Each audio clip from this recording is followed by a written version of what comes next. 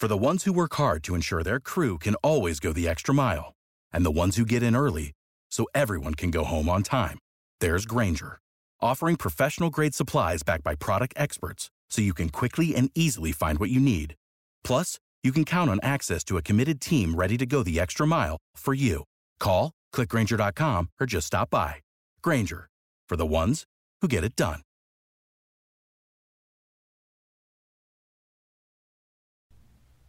Good morning, all you Blue Jays fans out there, and welcome to the Morning Mash on the Bird Watching Gamecast. Welcome, as I mentioned, and what a heck of a night do we have for Toronto Blue Jays baseball, as Aaron Sanchez throws almost a no-hitter. This is the kind of stuff that we know that Sanchez has been, able to do.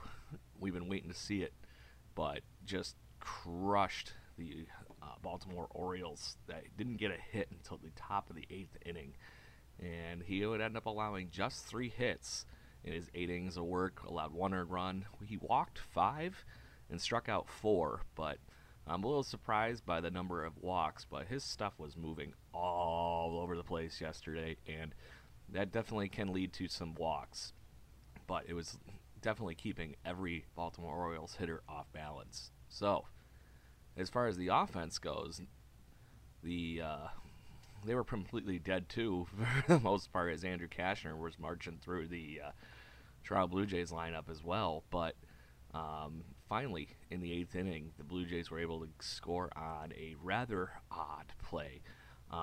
It ended up starting with a Yangervis Solarte single, but in the midst of all the weirdness, Justin Smoak finally came home on a bunch of throwing errors, and the comedy of terribleness for the Orioles defense finally led to Justin Smoak trotting in and scoring. So that was the only run in the 8th inning.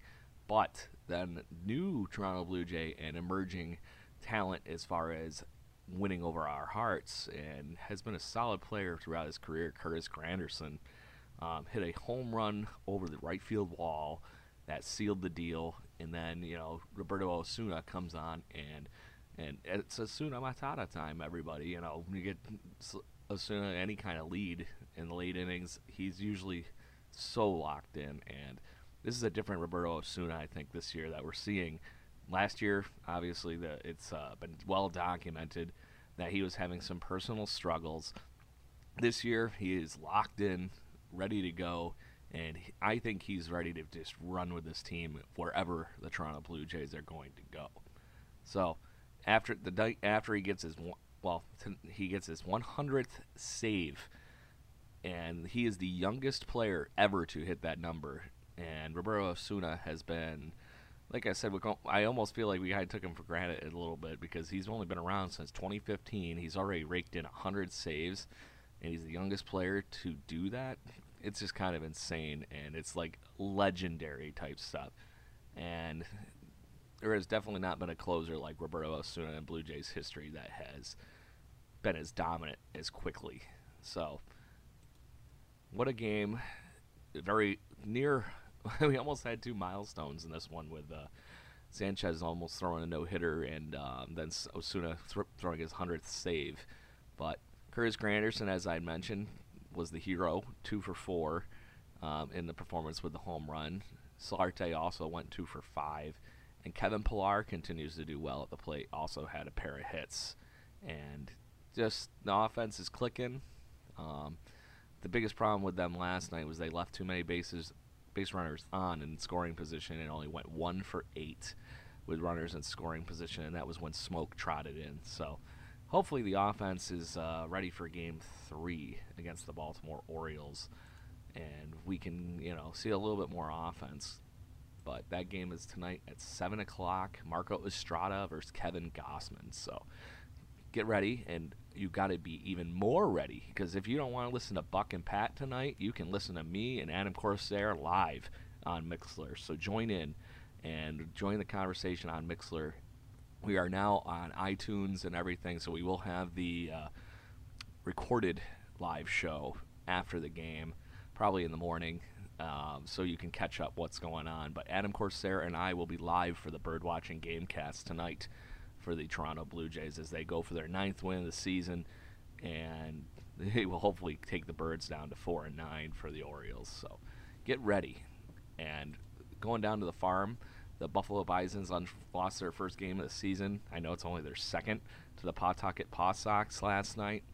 And Teoscar Hernandez had a double, and that was pretty much most of the offense because they only had 4 hits. Tim Lopes had 2 of those hits.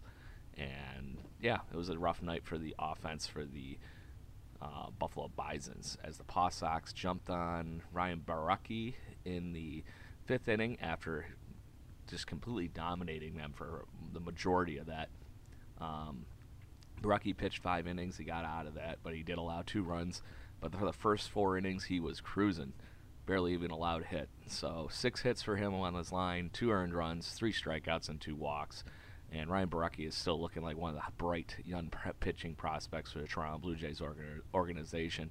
Teo Guerrero and Chad Girardo got in work after that and closed out the game, but unfortunately, it was too little too late for the Bisons because they couldn't muster any offense. The New Hampshire Fisher Cats were completely wrecked by the Trenton Thunder, and the Trenton Thunder win 10-4 in this one. The offense was unfortunately just unable to capitalize on some big moments. They batted 2 for 10 with runners in scoring position, and Bo Bichette had a pair of hits along with Lourdes Gurriel. Gurriel and Max Pentecost had doubles, and Jonathan Davis continues to do very well out of the leadoff spot, also collecting a double and an RBI. So Lourdes Gurriel had the big hit, and he was able to drive in a run and score in that inning. So, yeah, good stuff going on for the offense. Unfortunately, that is the first New Hampshire Fisher Cats loss of this season, as they are now 5-1.